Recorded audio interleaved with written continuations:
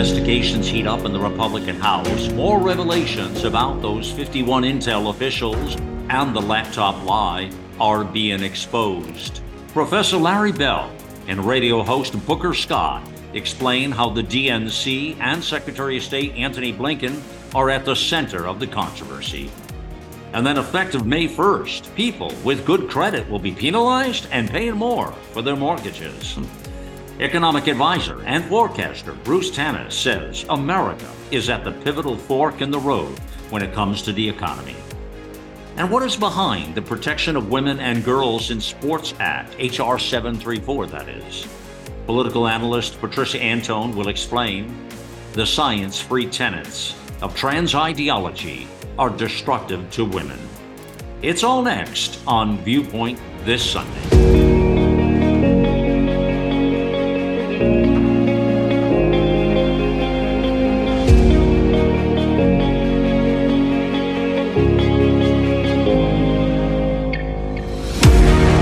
Time to put away the bias, the lies, and deceit, and bring forth real talk from real people about real news, providing the out loud truth and capturing the essence of a new generation, all in a fast-paced hour.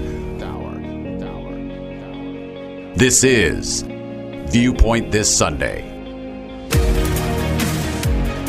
Welcome to the weekend news magazine, Viewpoint This Sunday. It is Malcolm Out Loud here indeed, and got a whole lot to dive into today, and some really interesting conversation that'll come up here shortly here. And this first one I want to cover, I think, is probably potentially one of the biggest stories in our country for sure. And this is who is behind that, both the laptop thing. You see this is all bubbling up now with the investigations and the fact that the Republicans have the House, so you're seeing more of this now surface.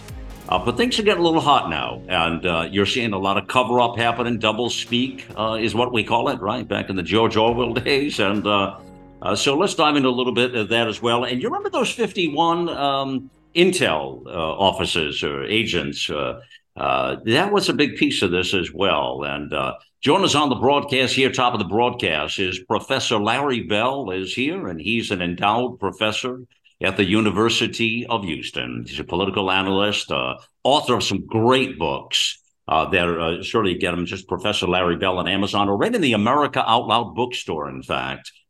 Just type in Bell and you'll get all of his marvelous books. He did one with Buzz Aldrin just this past year, Beyond Flagpoles and Footprints, Pioneering the Space Frontier. It's very, very cool. Join us also top of the broadcast. Booker Scott is here, and he's the host of Our Lives and Politics right here on America Out Loud. Plays 7 p.m. Be sure to check it out. Plays Saturday and Sunday. He's doing an outstanding job there with some great things. He's the founder also and president of SaveYourRepublic.org. This was a organization that was born to the point of election integrity. And so good to have you both here, Larry and Booker here. And Booker, I want to start with you, please, first. And I want to go right to this article you have up on Blinken is behind the Intel letter and laptop lie. I guess there's the secret that everybody's been waiting for. You talk about the 51 Intel officials. And you say it was the cherry on top of 5 years of Democrat disinformation about Russian collusion that we now know that a DNC hoax, an operation to mislead the American people. Let's speak specifically about the significance now of this information coming up, and speaking of Blinken himself. What do you make of it? Yeah, I think, thank you, Malcolm, for having me, first of all. And I think it's important to understand that this letter probably doesn't work unless we had the Russian hoax that started in 2016. And of course, the press went along with all of it, all the way along. And I think it's also important to point out some facts about Blinken, who is now the Secretary of State. Okay. He was the director at the University of Pennsylvania Biden Center, where classified documents were recently discovered in a closet. Mm-hmm. And that's also the same center that received up to $54 million from China. So let's put that into the context of what we're going to be discussing. And the cherry on top was that I don't believe that this letter would have been taken for what it was and what it became unless we had the previous 4 or 5 years of the Russia, which then if you go to some dates in chronological order, it was October 4th of 2020 when Tony Bobolinsky did the Tucker Carlson interview, where he came out talking about the business that he, Hunter, Jim Biden, and Joe Biden were going to do. And then October 14th, the story came out of the New York Post about the Hunter Biden laptop. Then we get into the call with Blinken to Mike Morale. And that took place on October 17th.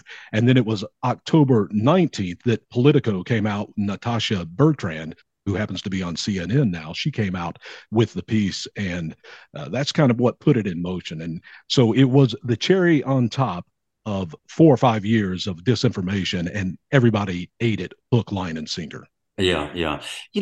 As a sidebar, Booker, I wonder, this, you mentioned all the way back to 2016 of the Russian disinformation, Russian collusion. The Russians are coming, one of the biggest schemes ever. How much do you think that sincerely influenced the fact of the Russia-Ukraine war? What kind of influence did it have on where we sit today in geopolitics there?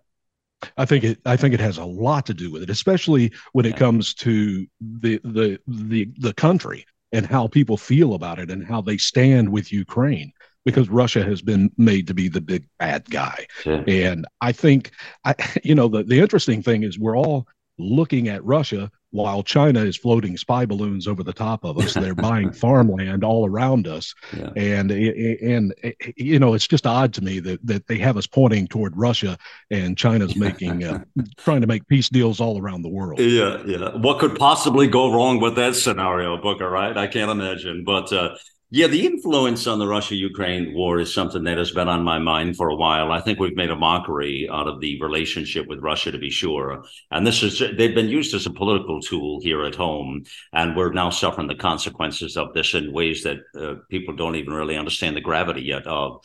Professor Bell, I want to ask you, to this point here, it is commented here that, and I wonder, in regards to that election again, as many as 15, because of the suppression of all this information and the suppression of the laptop and everything that became of it, which you is a second religion to you. You write about this and talk about it constantly. It is noted or thought that about 15% of the people, I mean, who knows what the hell that number is? I don't really know, but that voted for Joe Biden would have voted differently if they had voted at all, knowing about the Hunter's laptop. Now, the question is, do you think, Larry, is that a real number in your estimation right there? And what do you think the impact on the American public really was from this story? I'd like to go to the central issue. I think that we'll never really know the numbers, but there's really a dichotomy in reporting where, I don't think there's any publication that hates Trump more than the Wall Street Journal. And, every article they post is anti-Trump and so on. But when you peel that back, you realize that on one hand, the Wall Street Journal, for example, will decry that Trump is misrepresenting the fact that the election was rigged. Mm-hmm. On the other hand, I don't think that, and I think many people would agree, probably a majority, that it was rigged essentially by the FBI and in concert with the media, in concert with the White House. This report you mentioned with the 51 so-called intelligence experts is an example that there's no doubt that when you control information and you selectively manipulate it in a way that defrauds the public, of accurate information, you are stealing an election. So you can't have it. The media can't have it both ways. Whether it was X% or Y%, the fact is that the election was tampered with, but I think, and I like to peel back some of the comments that Booker made, and I think they're excellent. I think that the underlying concern I have is less of the circumstances that would Russia have invaded? Would such and such have happened? Such and such, and look at the more terrifying concern behind all this is that, as Booker mentioned, you not only have a compromised president, we have a compromised Secretary of State. He was an errand boy for these political hacks. He is a political hack. He has no credentials. And understand, this is the guy we rely on as Secretary of State, informing the president and the White House and on critical security issues, Ukraine being one of them, China being another. We're compromised with China. When Blinken presided, he was CEO of Penn Center at the time they were taking all this Chinese money in. We have a compromised Secretary of State. We have a weaponized IRS, which is another issue that's coming out now, where they've been colluding and basically covering up, and covering for Hunter on his multiple investigations in the Delaware court. So, the underlying issue is that we've let all of these hacks take control of our government, of our election systems, of our national security, of our court systems, and this is scary stuff. Back on October 19, 2022, the New York Post had a terrific article. It's been 2 years since 51 intelligence agents interfered with an election. They still won't apologize. And she says here, exactly 2 years ago, October 19, 2020, one of the dirtiest tricks in electoral history was played on the American people by 51 former intelligence officials who used the false alarm of Russian interference to stop Donald Trump winning a second term as president. Wow. So when we talk about election scandals or election fraud, everybody points to different things, but you point out, looking at a lot of evidence, there were a lot of things that made this more of a fraudulent moment for a whole host of reasons, clearly. And one of them is these 51 weigh-in, in this thing. Booker, in your piece there as well, a very interesting point to make, which you both have referenced already, between, as Professor Bell was just talking about, with all these the bureaucracies and these government agencies, which is really one of the biggest problems we have right now. They're all empowered to the nth degree, is the media, of course. And you bring it to a crux, which really speaks to my language here. It's one of my big concerns. And you say, the First Amendment guarantees a free press, and a free press has been one of the most important parts of this 250-year experiment that is our republic. Without honest media understanding their important role in the experiment and being willing to find and publish the truth, there's nothing that will stop tyranny. Unfortunately, I see nothing in our future that will change. And we're talking about the opposition research and lies that were part of the big political game, and the mainstream media gladly participated for one side of this thing. I think you bring up a really good point, Booker, about the media, and there's not much we can really do about it. These are still free enterprises. They can do what the hell they want to do, and they're doing it. And the only thing that can change this trajectory, Booker, is the rise of independent media, just like America Out Loud, and the strength of independent media to drive the out loud truth out there to the American people. You agree with that statement? Yes, sir. And you've been here for 7 years, and that's what we try to do 365 days a year, is bring the truth. Amen. As I reflect back on this letter, I remember thinking to myself, this letter really doesn't say anything. The letter that was used, which, by the way, it was just 3 or 4 days later that Biden and Trump had the debate, and Biden said that's a sham. It didn't exist. I have 50 guys that said it's Russian disinformation. And of course, you remember Trump said, oh, here we go again with Russia, Russia, Russia. But if you look at the wording of this letter, it says, quote, deeply suspicious that the Russian government played a significant role in this case. So deeply suspicious, what does that say? Really nothing. They say it suggests of Kremlin at work. And then I'll quote another one. Quote, if we are right, This is Russia trying to influence how Americans vote in this election. And we believe strongly that Americans should be aware of this. So that's all they said. And when that letter came out, I remember saying, that doesn't say anything. Nobody saw anything. And my point about in that piece was, where was the media asking the questions of these 51 people? What did you see? What have you seen to make you come to these conclusions? And we have lost that. And that's why I say it's a cherry on top of the 5 years. Yeah. Everyone had heard of Russia, Russia, Russia for 4 or 5 years, and everyone went along with it. And now here we go, Russia again, and everybody just right. Went with it. They get away with it, Larry, because they get away with it because they get the impact of what it is, the insult to injury, and then time moves on. And no matter what happens later, the repercussions of that, there's never a price to pay for it. So it looks to me like they did get away with it. There's probably going to be no repercussions. Or do you see something else potentially happening, bottom line, coming out of D.C.?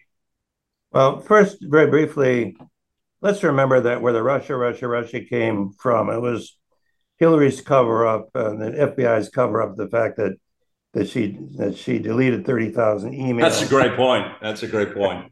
And so all the Russia thing and subsequently the FISA reports that were jerry-rigged and all the rest of it came out of Hillary covering her ass, FBI going along with it. So this kind of continues. And then you say, well, where does it all lead? There's only one important question: 2024. Right. And they ran Biden as the non-Trump, the uniter, good old benevolent, good old neutral, uncrazy Joe, who was the biggest crook in presidential crook probably in American history, and that's saying something. Malleable and we know all about that. Mm-hmm. But I think the dam that's going to break is the fact that this foreign influence peddling stuff on the part of the Bidens, right, is really very juicy stuff as far as how long can the mainstream media avoid, we love a public lynching, and I think it doesn't really matter what color their sweatshirts are. Yeah. And I think we're going to see all this stuff coming out at the same time that the country's really in a mess. Interesting. And we've got on top of that the wild card of Taiwan and China and South China Sea and Ukraine and a lot of stuff. People are beginning to wonder about all the money we're spending there and so on. So it's going to be a pretty rocky road, and the Democrats are stuck with Joe, who apparently is going to run again, and they've got and of course his big savior is the fact that Kamala steps in if he resigns. Mm-hmm. So I think it looks pretty good if we don't blow it. If we can stay on issues that the public wants to hear about, stay away from personalities. Mm-hmm. That includes Trump not going after DeSantis, and build confidence that we can fill this leadership vacuum we have. It's even worse than a vacuum. It's an anti-American agenda is what it is, to finish that thought. Yeah, that's what it is. But boy, I gotta, listen, I really applaud what you just said. That was important to get out there. Your summation of what you thought. The point of what Professor Bell says there, he gives a little bit of optimism that we still have some sort of a system in play that can give those sort of results. In other words, it's going to become overwhelming. That juicy is the word to use, because there's so much of it, and it's right here on the doorstep if we don't blow it, he says here. Do you subscribe? Is that possible? I think he made excellent points, and I agree with everything he said. Unfortunately, there's not going to be any debate here with him on that, because I do agree with it. But I'm going to throw a little monkey wrench in here to consider. And I wrote a piece back when the classified documents were found at Hunter or at Joe Biden's house and UPenn Center, all the different places they were finding the classified information, and they just kept coming out. And of course, I think to myself, why are people now saying that these classified documents are here and they're presenting them to someone? this is odd. So to me, it signaled the end of Joe Biden for the Democrats, that they were ready to move him aside. And you think they're done with him right maybe, now, huh? You think they're done with him? Yeah. And I think that Professor Bell brought up the thing that is really important, I believe, right now, is the IRS whistleblower. And again, why is this guy coming out now, especially when Joe Biden's about to announce to become president again? So his numbers are terrible. Professor Bell is exactly right. It's ripe for the taking. And I think the Democrats know that as well. And I wonder if they're trying to railroad him right out of there. That's my they're trying to get this protection. That's a great point to bring up. The IRS whistleblower right now, that's going to hit the fan. Supposedly we'll know if Biden's going to seek, which he looks like he will seek re-election this week. They don't know what else to do, basically. They don't have a bench. So you've got that problem going on there. But the key that rings in my ears, which is what Professor said, if they don't blow it, but God, they seem to find every which way to lose the ball game in the ninth inning. Even if they're ahead 10 runs, they seem to always lose it. Of course, the challenge and the problem here is Americans have short memories, very short memories when it comes to these kinds of things. And that's where the news cycle comes in. And the points that Booker brings out, well, the media is our biggest culprit. He's right. If we had truth in the fourth estate and we could get real information out there to the people, it would make all the difference in the world. In the meantime, we are still fighting the fight, the good fight, and we'll continue to do that all the way through. There's no doubt about that. Tremendous thank you to both of you. Terrific voices and just really great students of the political game here. Professor Larry Bell, Booker Scott. Remember to check out Booker's show, 7 p.m. Saturday, Sunday, please. Our Lives in Politics. He's doing a marvelous job. So proud of the work he's doing as well. Professor Bell is a weekly writer on the platform. Remember, check his books out as well. I appreciate all of them. We have great depth of experts and knowledge at America Out Loud, which reminds me, just to remind you, that it's all back there at AmericaOutloud.com. 7 years, if you can believe that. I can't believe it. I have to pinch myself. My golly. We just celebrated, as Booker was saying, 7 years this past week. We launched this amazing network in the early part of April. In the year of our Lord, 2016. And here we are, friends. And, we're 3 years coming up on the 250th year celebration of our great nation. Good golly, what's going to happen? I hope we're all standing still and can fight the fight just after this general election. Friends, stay right there. More Viewpoint in just a moment. The America Out Loud Talk Radio app is on Android or Apple. It's the perfect way to listen in to the new generation of talk shows and hosts who are ready to inform and inspire.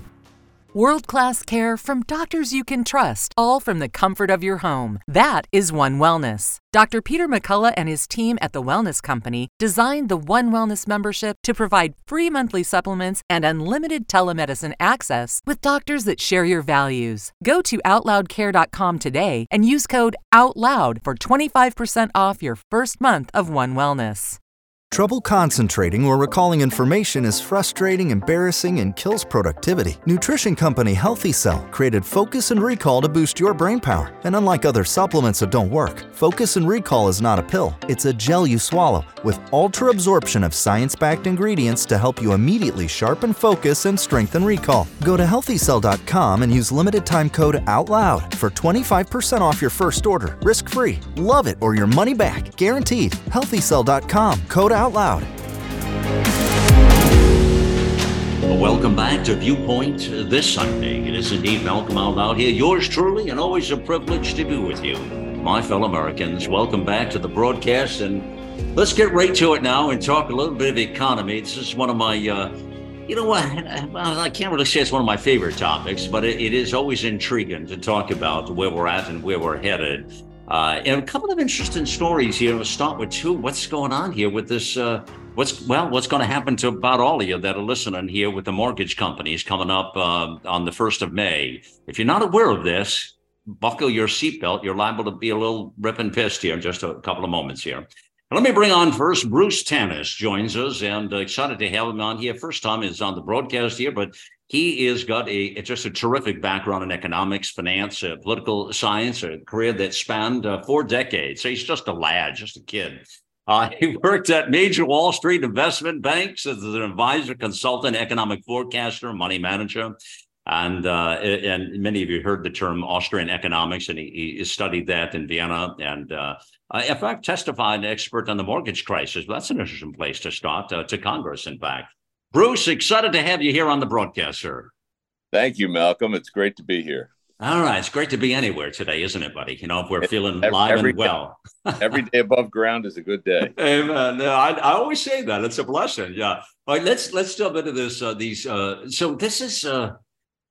this just goes into the face. I mean, a lot of these stories now we're talking about take the whole Robin Hood scenario to a whole new level, and it really does rip you up here. So the notion of this here now is that mortgage companies are going to be forced. I mean, they're obligated to charge new loan fees. You know, a lot of times it's these fees, Bruce, that are in the fine language. You don't even always know it, which is really, really devious, really, about these companies. It happens all the time. I mean, who reads the fine language? But what's happening is, for those who have good credit, and I would qualify in that group, so we're going to be paying another $40 a month for every month for the life of the loan.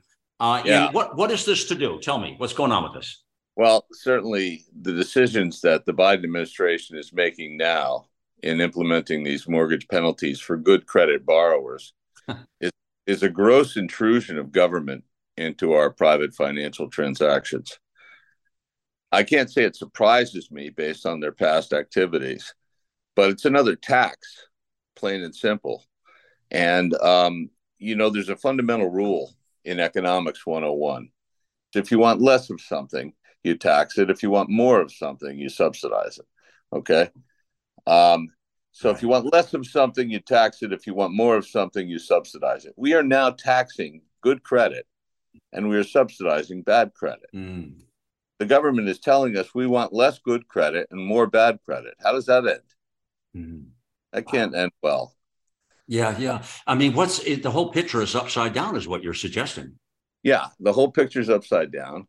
I think it's dangerous to try and subsidize home ownership also in an environment where home values have skyrocketed and mortgage rates have nearly tripled, especially when the Fed is still hell-bent on raising interest rates.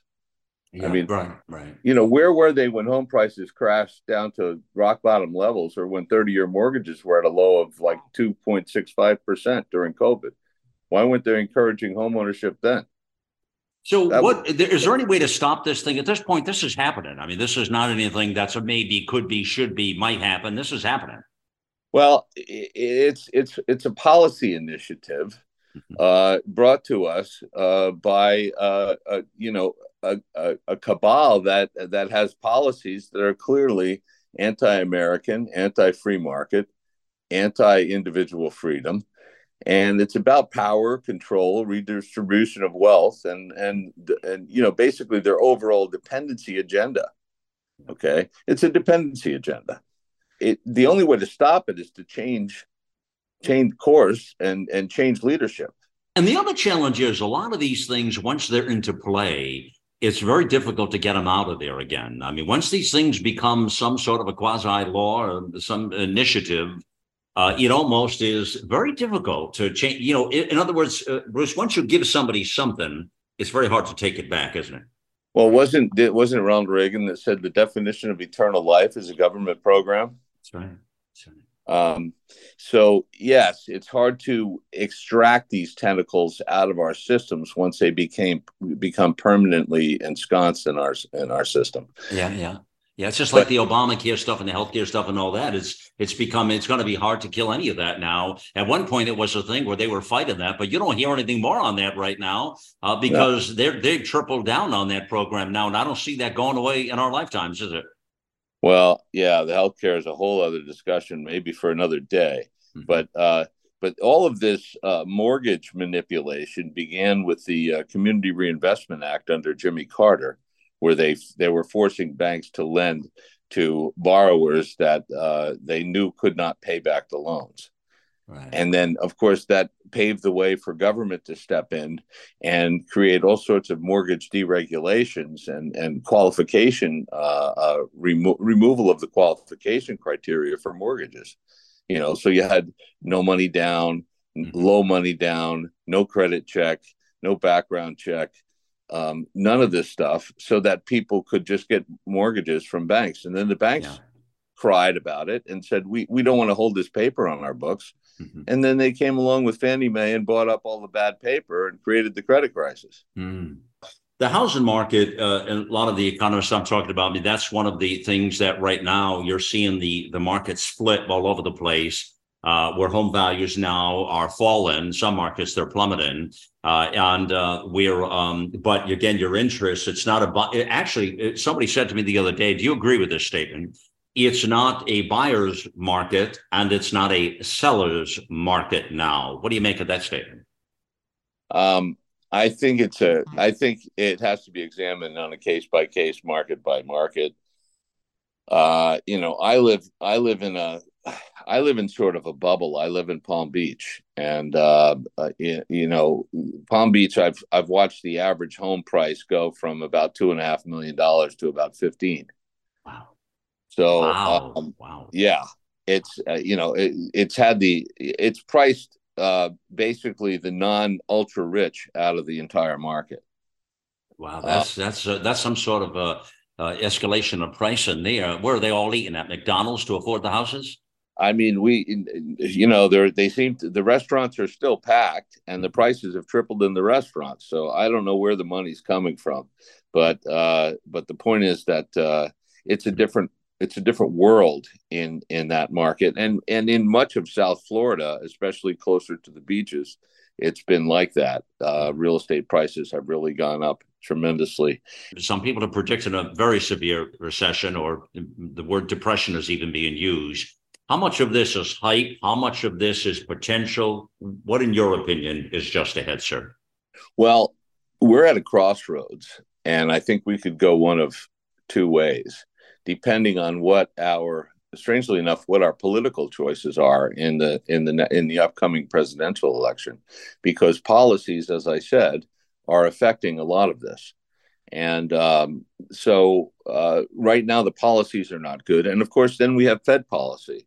But, presidents can lean on the Federal Reserve. And we've also heard some discussion about disbanding the Federal Reserve. That may or may not happen. But the point is that we are at a crossroad, and the American public needs to wake up and make a decision. One decision is to go freedom and sovereignty and nationalism, which is basically what President Trump represents.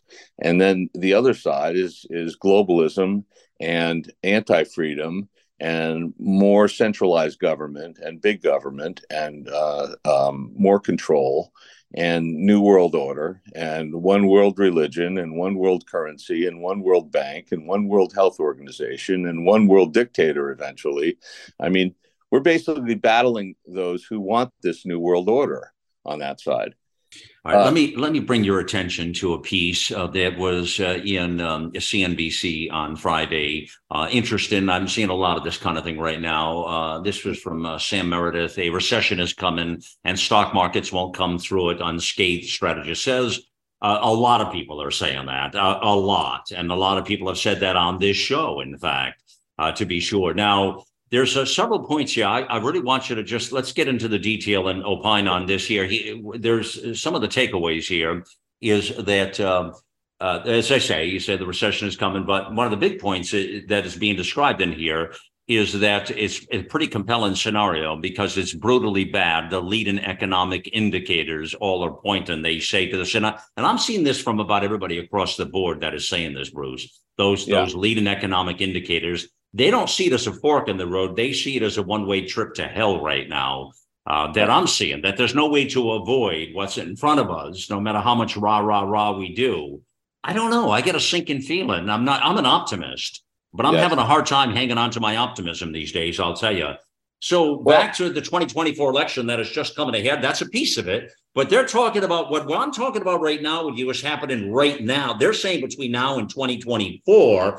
So who gets in there, that'll be thereafter. But right now is what we're talking about. And that's Biden policies and where he's at. So what do you make of right now between now and 2024? Well, as the stock market relates to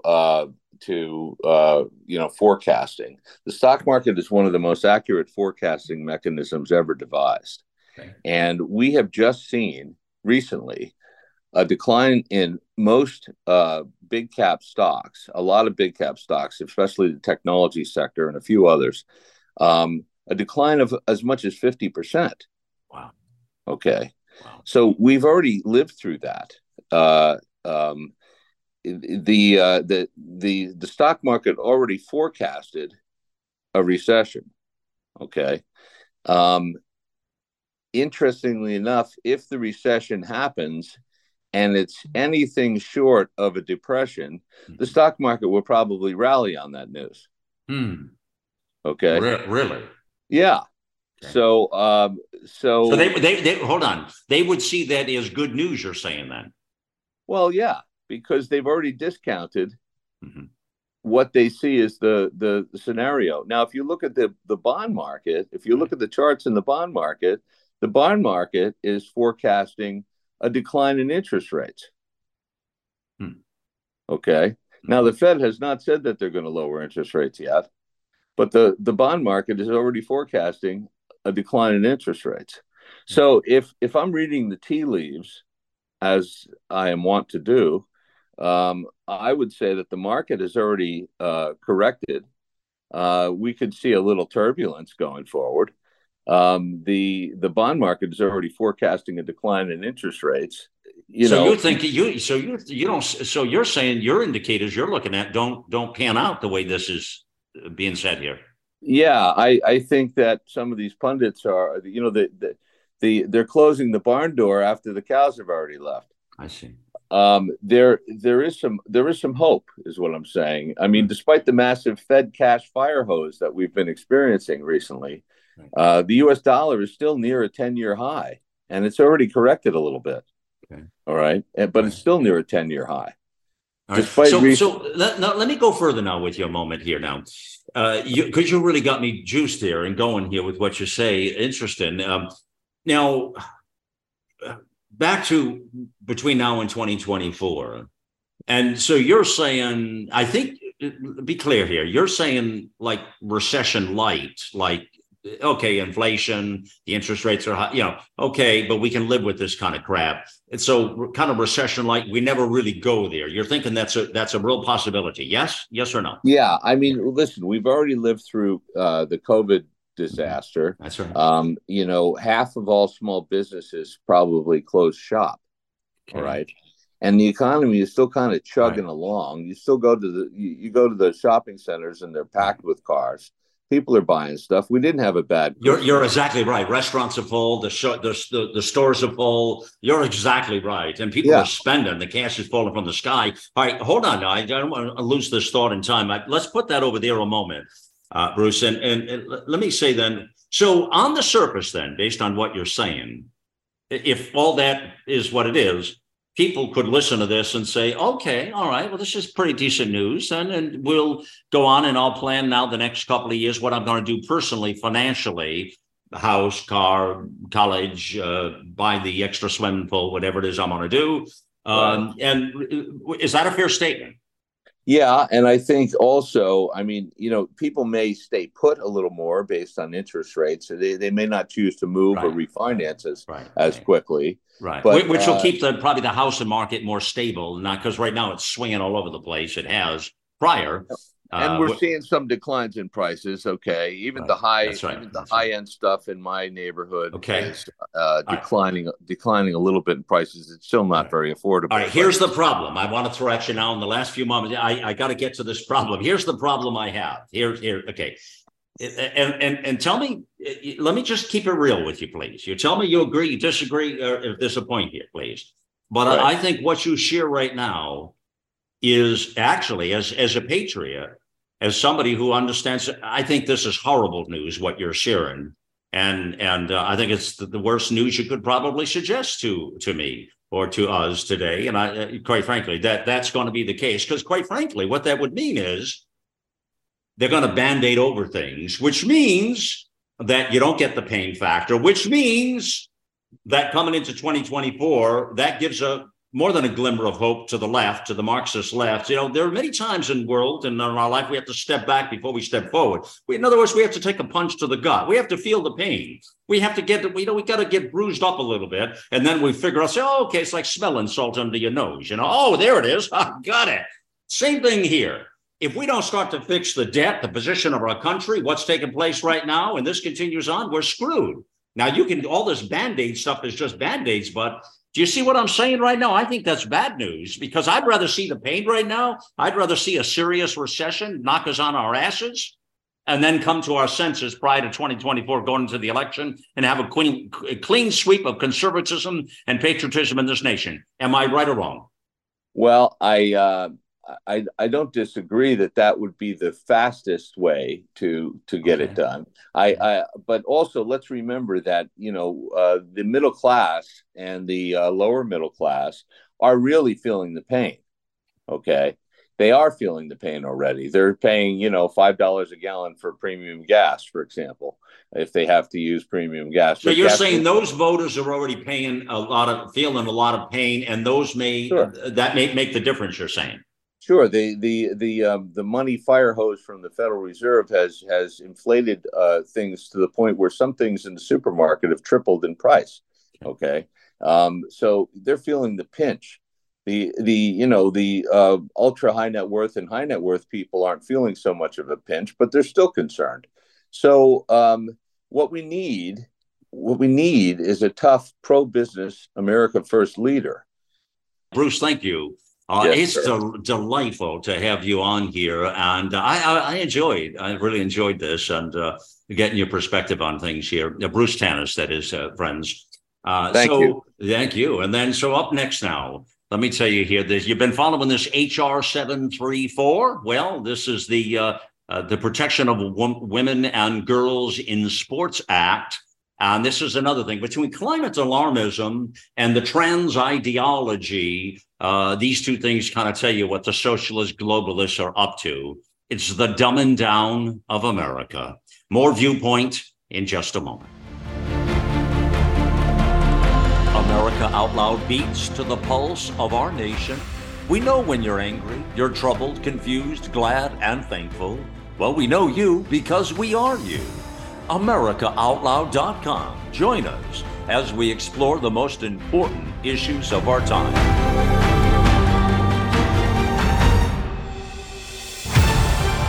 America Out Loud Talk Radio. The liberty and justice for all. Whether you're an independent, a Democrat, or a Republican, one thing remains true. Airborne viruses love us equally. You've all heard Malcolm and the great Dr. Peter McCullough talk about the advanced nasal solution Cofix RX.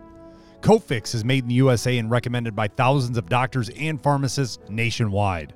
Spray goodbye to colds and flus with a Cofix RX nasal solution cleanse.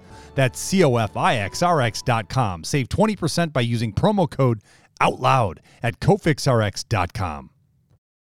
Millions of Americans are needlessly suffering from the long-haul effects of the toxic spike protein. Dr. Peter McCullough and his team at the Wellness Company designed their spike support formula to counteract harmful spike protein from COVID-19 and vaccines so you can feel your best. Go to OutLoudCare.com today and use code OUTLOUD for 25% off your first order.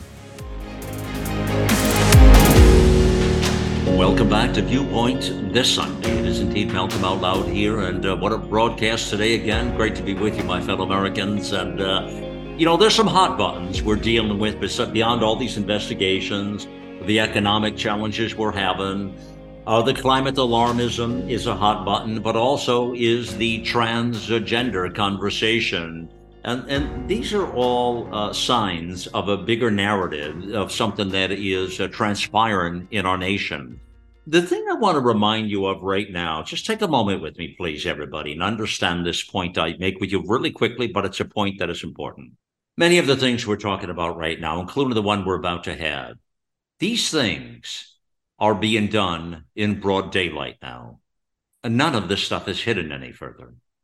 When we were growing up as youngsters and what have you, we never in our wildest dreams would be thinking about some of the policies and conversations that are being had right now at the water cooler in America, just 3 years shy of our 250th birthday as a nation, right? I mean, that's a fact. And now this stuff is being done out in broad daylight. There's no hiding the agenda anymore.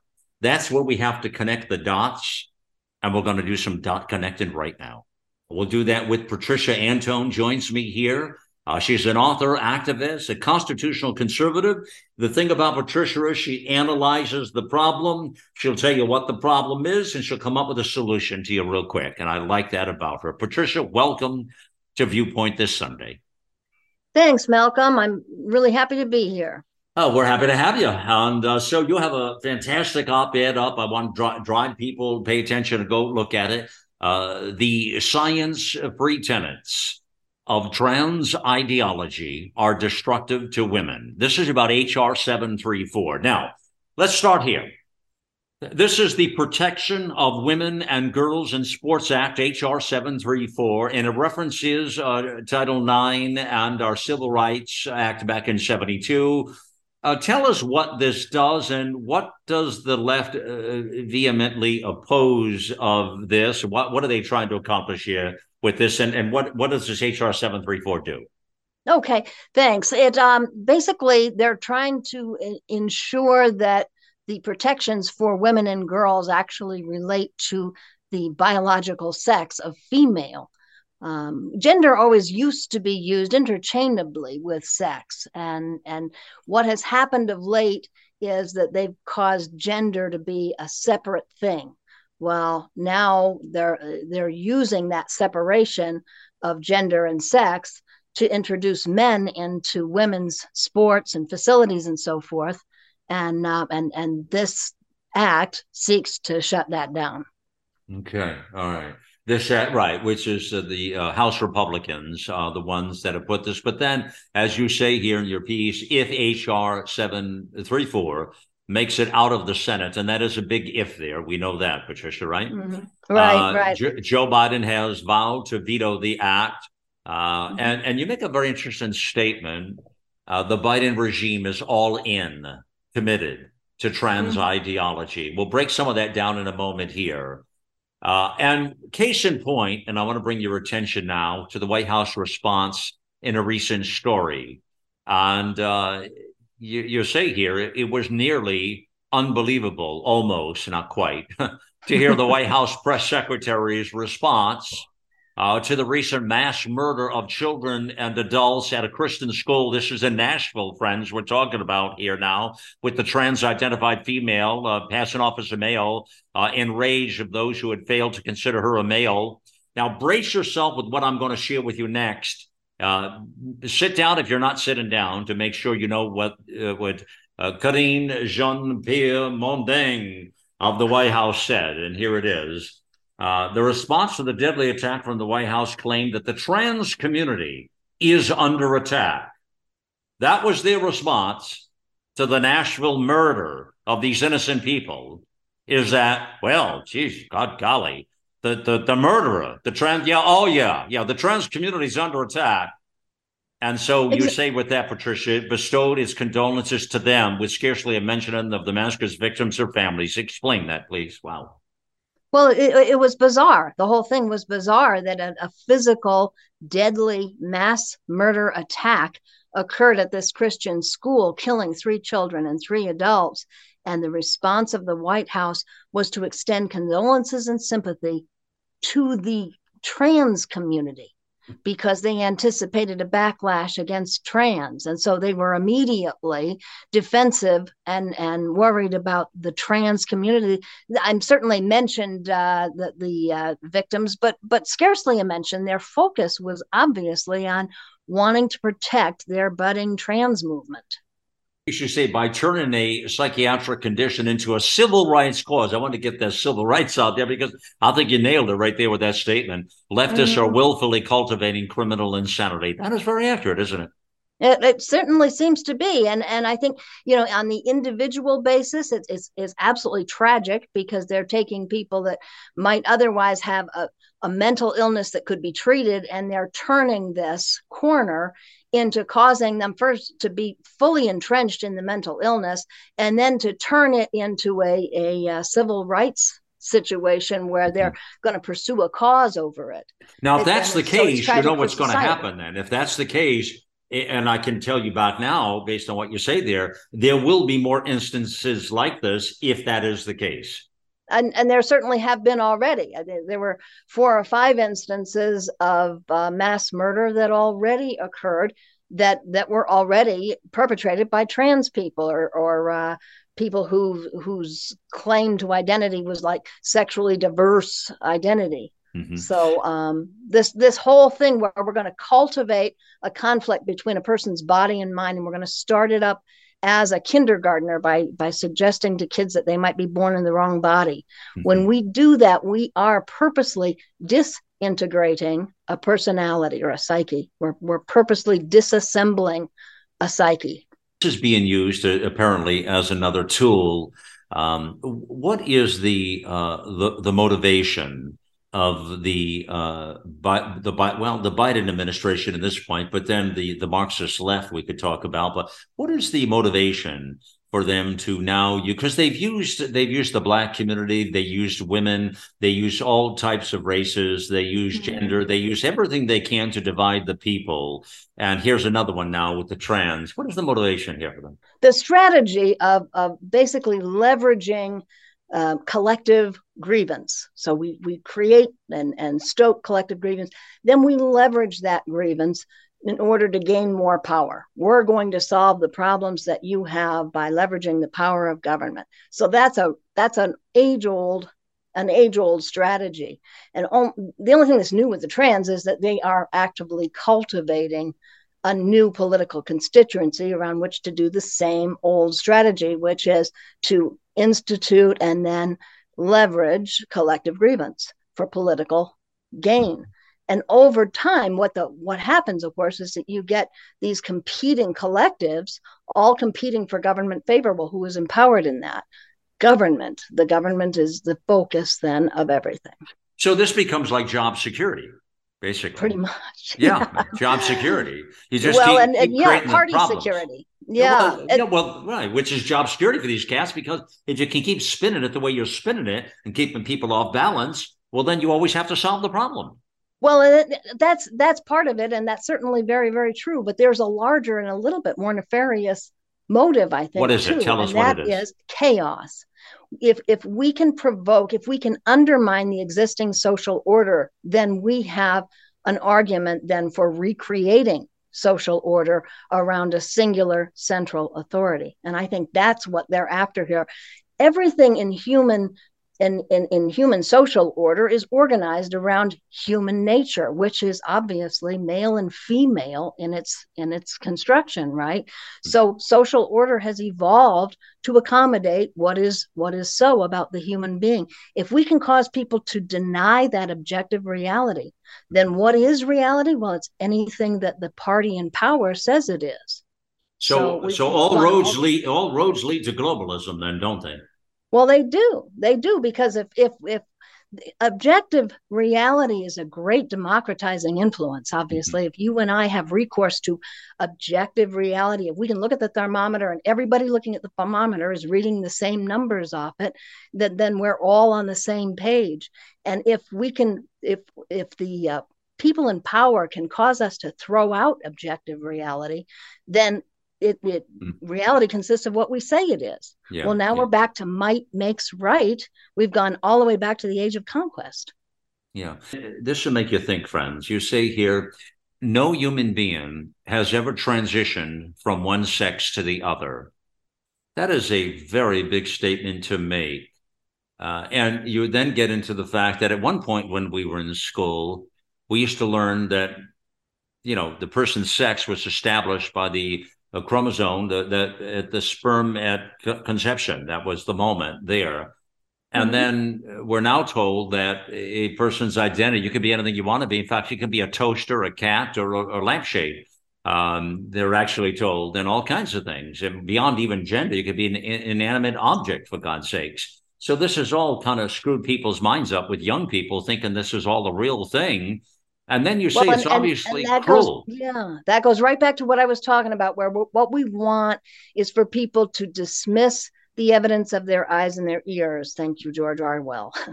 If we can cause people to dismiss what they see and what they hear and defer only to what the authoritarian tells them is so, then the authoritarian has complete control. So yeah, they're telling kids, they're dismissing the science. The science is that the sex of an individual is established, indelibly established at conception by the chromosomal contribution of the sperm. Yeah. So that is a fact that cannot be unlearned. But what they're trying to do is they're trying to deny that fact to children so that they can tell them, no, your identity is what drives it all. So you get to choose your identity at random here, and it can be different on different Tuesdays. So a lot of these things we're talking about these days, that, like this and so many other issues, you get to the bigger narrative, right? Talk about motivation, objectives. What are they? What are the motivations here? Are people becoming, in your opinion, more aware? I mean, like I said moments ago, you heard me say everything's out in the light of day now. None of this is hidden any further. The agenda is so exposed. In other words, they're doing it right out on 5th and Main. And if you like it, great. And if you don't, too bad. I mean, it's all there. So do you think, population-wise, are people coming onto this thing? Where's our progress meter? I do think it's becoming more widely known. And part of the reason is no one could be so stupid as to not recognize the chaos that these things create. So it's not a leap then to infer that the chaos must be intended. So that's one thing. But the thing that kind of frightens me about it is, yes, they are doing it out in the open, and they don't care that you and I are not okay with it, that even the whole of the body politic is not okay. They don't care. Well, that should be frightening to everybody, because what it means is, what are they going to do to retain power in the absence of our consent? And I think that's what we need to start grappling with right now, is that their power doesn't any longer require our consent in their minds anyway. They believe that they have a right and a way to manage keeping power without the consent of the public. Mm-hmm. So we need to be thinking about that, and we need to be thinking about how we want to respond to that. So this HR then, 734, it's not going to, I mean, the House, like a lot of things right now, the House Republicans, they made a mental note of it. Okay, so it's a footnote now, but it's obviously, it's a thing, but it's not going to become a thing, because they're going to, well, it's not going to become law, but I think it's important that we keep doing this, that we keep doing that the House, with whatever power we do have, that we keep putting forth these pushbacks against, because that helps mobilize the body politic. And that is the only thing that is going to ultimately be able to have any effect. All right. So this is a wake-up call. That's what this is. This is a wake-up call, a rallying call. It's a great point and a great summation of what you say there, Patricia, at the end, to say, well, we got it. You're right. And this is the purpose of this program. It's the purpose of our network, is to bring the out loud truth to the American people. And at the end of the day, the American people are going to have to make those decisions of where our country is headed, where we're going, and what's going to transpire ahead here. Well, and that the confusion, if I may add one more thing, confusion is a very effective weapon against people. And so the antithesis of confusion, of course, is clarity. To the extent we can retain clarity, regain clarity, and then hold on to it, and then restore some of our foundational principles, that's the solution. Okay, that is a wrap here, my fellow Americans. We're running right out of time here. Patricia, thank you. Always a privilege to have you here. And what a terrific show. Now, listen, again, your job out there is to share the out loud truth. It's all back at AmericaOutloud.com. We're certainly on the front lines here dealing with all these issues. And there's a lot coming, I have to tell you. I see in the pipeline here a lot of the stories and things that we're pushing out there. So help us get the truth out there to the American people around the globe. And thank you for joining me here on the mission. It's time to get involved and get loud, America.